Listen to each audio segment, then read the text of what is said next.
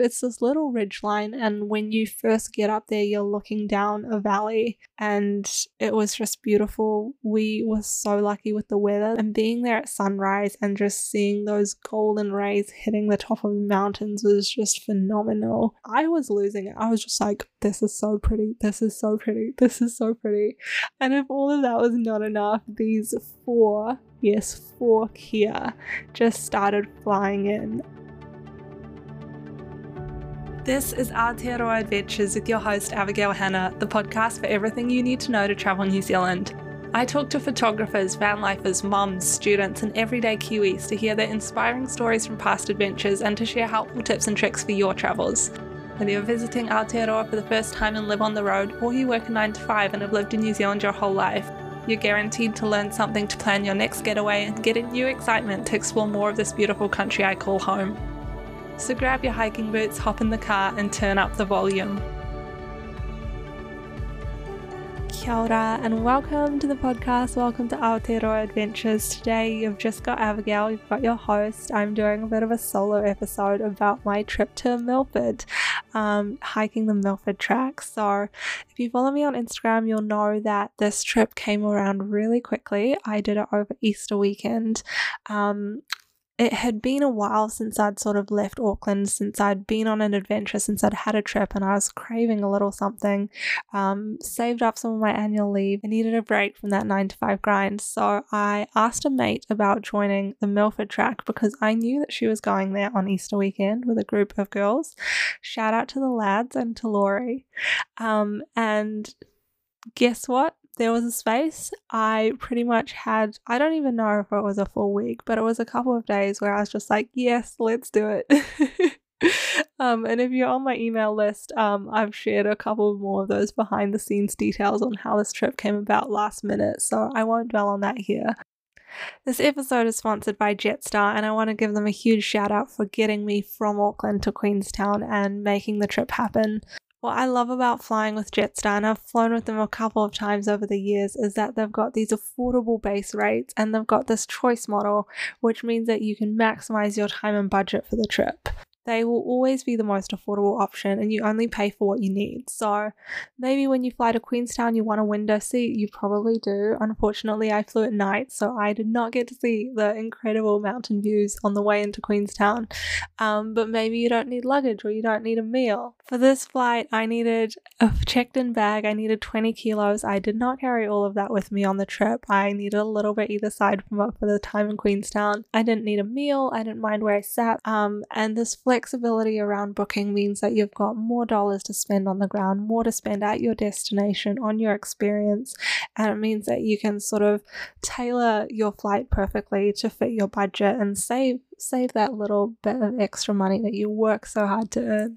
Jetstar always have sales going on, so do keep an eye out for their extra low fares and you can snag some amazing deals. So as I said, I've never flown into Queenstown before, and it literally was blowing my mind the next morning when I woke up in the mountains with these autumn trees, because it was Easter time, April, just waking up in the mountains with these trees going red, orange, yellow. And usually I drive, so you get this like slow progression to the mountain, but it blew my mind waking up there. So the next day we drove to Te Anau, and that's where we stayed, and then the following day is when we started the Milford track. So I'll tell you a little bit more about the Milford track. It is 4 days of walking. You spend 3 nights at dot cuts, 53 kilometers in length, and your total elevation is 1,140 meters. So essentially you kind of go up a bit of a river valley, or it might have been a glacial valley before, now it's got a river in it. I'm not a geologist, don't quote me on this, but up a valley, over a pass, and then out another valley, and you actually end up in Milford Sound, which is, if you've been to Milford Sound, it's mind-blowing. If you haven't, go there immediately. You start in Te Anau, and you have to catch a water taxi over to the start of the track. So day one, we were on the first water taxi, and even that left at 11:30 in the morning. So you get to have a sleep in, especially if you're staying in Te Anau. It's super close. Had a bit of a lie, and you can even have a big brunch on the first day, like it's luxury. But once we were on that water taxi, it was I was still pinching myself. I still couldn't believe that I was in the South Island, let alone like on my way to the start of the Milford track. We had beautiful weather and we're sitting here in this water taxi with glassy lake with the mountains all around me, and I was just pinching myself. It was phenomenal. But you take the water taxi across, I think it's about 45 minutes or so, and then you're at the start of the track. Day one was super cruisy. About an hour and a half till you reach the hut, and because we were the first ones on the boat, we got there super early and we had the afternoon to kill time, which was really cool. We met a few other people, and the way the Milford works is that you can only walk it in one direction, so you're walking with these same people every single day. You're staying at the same huts every night. So it was really cool to meet some people on that first day. Our ranger even took us for a little nature walk that night because we hadn't done much walking at all during the day, and it was really cool to learn a little bit more about the sort of flora and fauna in the area. There were these wetlands around the hut. We could also hear deer like calling or yelling. I'm not a hunter. I don't know what you call it, but like they're mating. Roars? Is it a roar? Do deers roar? I don't know. And the next morning when we woke up, there was this beautiful fog sort of settled in the valley, and it was just magical. And we've got these huge mountains either side of us. You just feel like you're in this bowl surrounded by mountains. And so we had our breakfast, we're pumped to go. Second day, first day of actual hiking. So day 2 is pretty flat, pretty cruisy, but there were so many different points along the track that was sort of like locations of interest or like viewpoints and stuff. So we passed waterfalls. There were several beautiful lakes. There were waterfalls flowing into lakes. There was this prairie area. There were wetlands. There was just a lot, and it was just incredible scenery the whole entire way. Something that I had to remind myself, not just on day 2, but on all of the days, was to keep looking up, because I feel like sometimes when you're walking, you're just looking down at your feet, you're trying not to trip over, you're trying to just like focus on like putting one foot in front of the other. And I just have to keep reminding myself, look up, like look where you are, you're in Fiordland. And the scenery was just incredible. But also, having said that, like looking down, seeing the different types of mosses, there were heaps of mushrooms. I wish I had sort of like started counting how many different mushrooms we sort of came across. It was incredible. And on the second day, you stay at Mintara Hut, your second night. So again, we had this beautiful weather on day 2, and it was actually forecasted to sort of get a bit worse the following day. So the rest of my group of girls, there were 6 of us all together, so the other 5 girls continued going along the track. They sort of dumped their bags at the hut and then continued going to McKinnon Pass, which is the highest point of the track, and it was about an hour and a half, I believe, from Mintaro Hut to the pass. But I was pretty shattered after that first day. It has been a really long time since I hiked, and I knew it would be quite a big challenge. So I took it slow. I stayed at the hut, but that's when I sort of decided I was going to be up on that pass first thing the next day for sunrise. And so on day 3, I set my alarm for 4:30 a.m. It did not go off. Fortunately, my body woke me up at 4:45, so I was really lucky that I did wake up. But I started walking up to the summit with another guy, Andre, shout out Andre, that we met earlier in the hike on day 1. So the 2 of us were walking in the dark with our head torches, getting up there for the summit to see sunrise, and it was actually not as cold as I was expecting. That's something that surprised me. I was literally wearing like pretty much everything, like all my layers with my gloves, my beanie. Like I thought it was going to be so cold that morning, and not even like half an hour in, I was having to take all these layers off and put them back in my pack. But we got up there for sunrise, and that was honestly my pinch me moment. Like that was the pinnacle, the summit, the best moment of the hike. And I know it's cliche because it's the highest point as well, but absolutely McKinnon Pass blew my mind. It's this little ridge line, and when you first get up there, you're looking down a valley, and it was just beautiful. We were so lucky with the weather. There was a little bit of cloud, but like fluffy cloud, not moody cloud. There was no rain, the wind was bearable, and being there at sunrise and just seeing those golden rays hitting the top of the mountains was just phenomenal. And if all of that like wasn't enough, and I was losing it, I was just like, I just like, this is so pretty, this is so pretty, this is so pretty. And if all of that was not enough, these four Kia just started flying in. If you don't know what a Kia is, they are alpine parrots. They are native to New Zealand. They're cheeky little buggers, but they are so cute, and they've got these beautiful like red under their wings. So I heard them calling, I saw them circling, and they kind of landed right next to us, had a bit of a gaze like, what's going on? And it was just so special to be able to experience that as well. From what I've heard from all the other walkers that day is that we were actually the only two people that were up there and saw the Kia that day. Nobody else, I don't think, saw Kia on the pass. So wake up for the sunrises, you guys. Honestly, cannot recommend it enough. But for day 3, you think you've done the hard part once you're up at the summit, but I reckon it's the going down that's quite a bit harder. We stopped for breakfast at the top. There's a little shelter, which is perfect for cooking a bit of porridge or finding refuge from the wind and the rain. And then you sort of start your descent back down. Honestly, the views did not stop the whole time. Like I was just like, oh, that's it, like it's done, we're leaving the views behind. But no, they kept on going. The views kept on going. Something else that was like pretty unexpected on day 3 was there's this place when you're going down and there's these stairs pretty much going next to like a river, and it's really hard to describe without like showing it to you, but you're just walking down right next to this river / waterfall, and it's really steep and it's wet and there's all this moss around and trees, and it's really hard to explain the experience, but it was just beautiful, and I had no idea that was there. So at the end of day 3, once you've finished the long downhill, it's pretty much downhill the whole way until you get to Dumpling Hut, which is your last hut. And that night the ranger said, okay, the rain's definitely coming in tomorrow.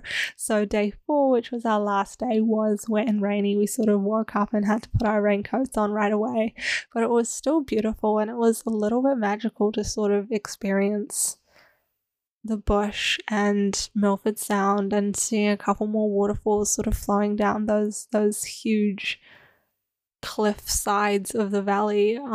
That was all just as incredible. Day 4 also had it was a flat day, so days 1, 2, and 4 are flat, and day 3 is basically up and down. So day 4 was super flat, and there was heaps to see along the way. There were lots of waterfalls, lots of viewpoints, some epic swing bridges.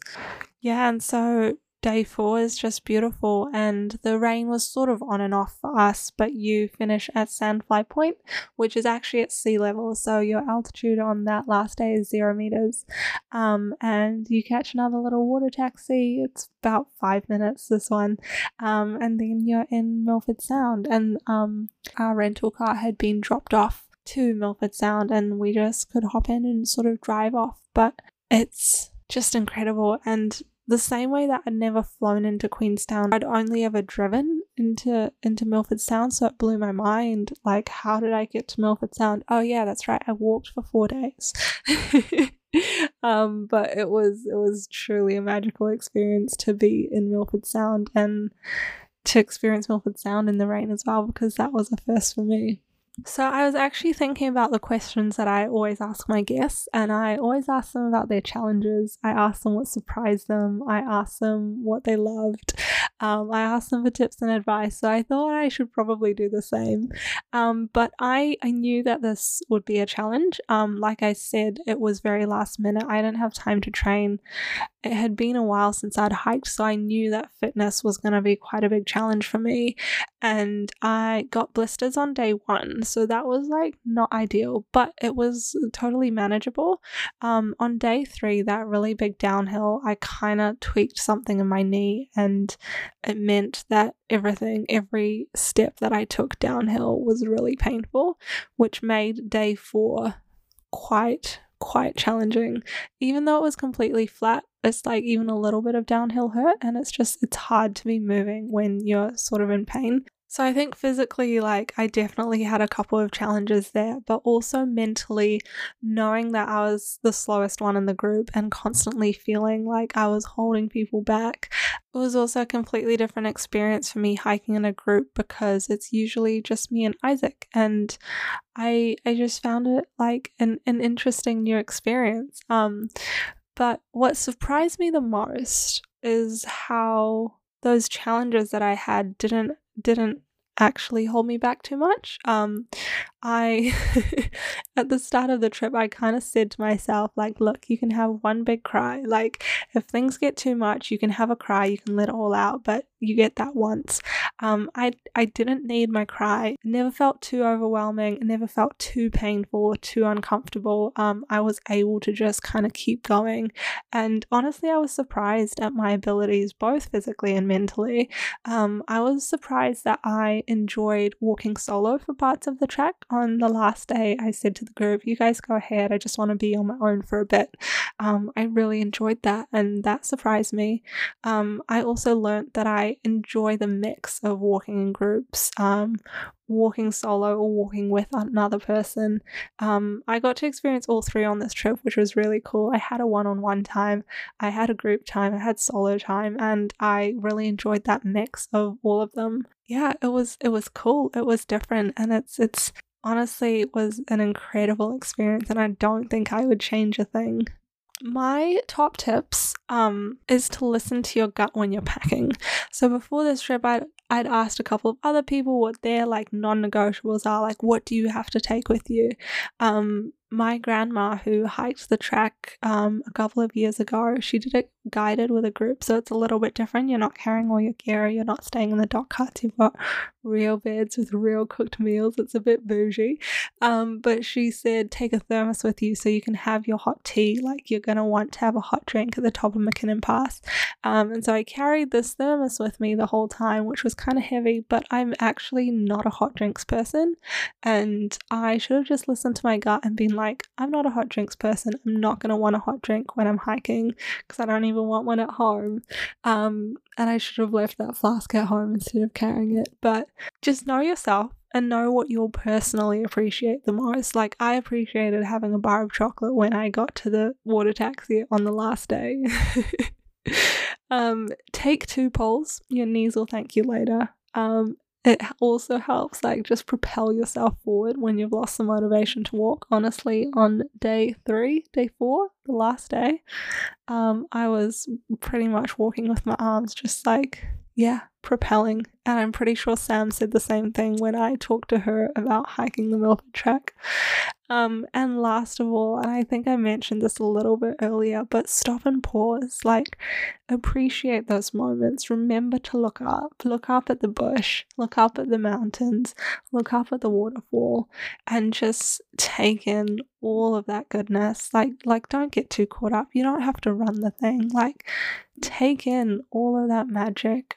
Just appreciate being in nature, being outdoors, and all of that goodness. And when you are looking down, look out for the beautiful moss, look out for the mushrooms. I genuinely had a moment on, I think it was day 2, I can't remember when, but I was walking with a group of girls at the front of the group, and I was just like, stop, sorry, I just have to touch this moss. And I was there stroking a bit of moss. It was so soft. Touch the moss, you guys.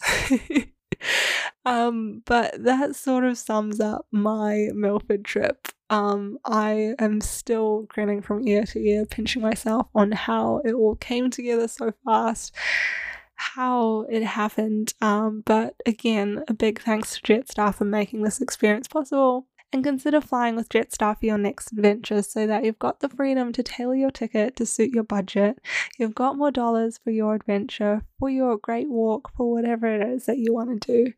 And if you need an idea of where to go next for your next getaway, think about Queenstown, because in summer it's a gateway to many of the great walks, the Rootburn, the Kepler, the Milford, or many of the other walks that are just epic tracks. Not necessarily great walks, but they're still beautiful. If you're not into walking, start your next road trip from Queenstown. Visit the west coast or Fiordland or Aoraki. And in winter, we all know Queenstown's the perfect destination for skiing, snowboarding, and all of your favorite winter sports. So if you're thinking about hiking the Milford next season or doing another great walk, I can totally recommend it. If you'd like to know more, check out episode 30 with Sam, because I talked to her about her experience hiking the Milford. And fun fact, while I was editing the episode with Sam, I was like, I have to go to Milford Sound, and that's when I was texting Laurie and being like, hey, can I come? 4 episodes later, here I am talking about my experience. It's also important to note that tickets can come up last minute for Great Walks. Great Walk tickets go on sale once a year around April, and they just sell out pretty much immediately. But if there's cancellations, then tickets come up last minute. In episode 9 with Emily, I talked to her about how she scored last minute tickets for the Rootburn track, which is another beautiful Great Walk that I haven't done yet. But that's all from me today. Thank you so much for listening. And if you've got any questions at all about the Milford track or about flying with Jetstar, just flick me a DM. I know there's probably a few things that I haven't covered in here that you might have some burning questions, but just flick me a message and I will answer you. And I can't wait to see you next time.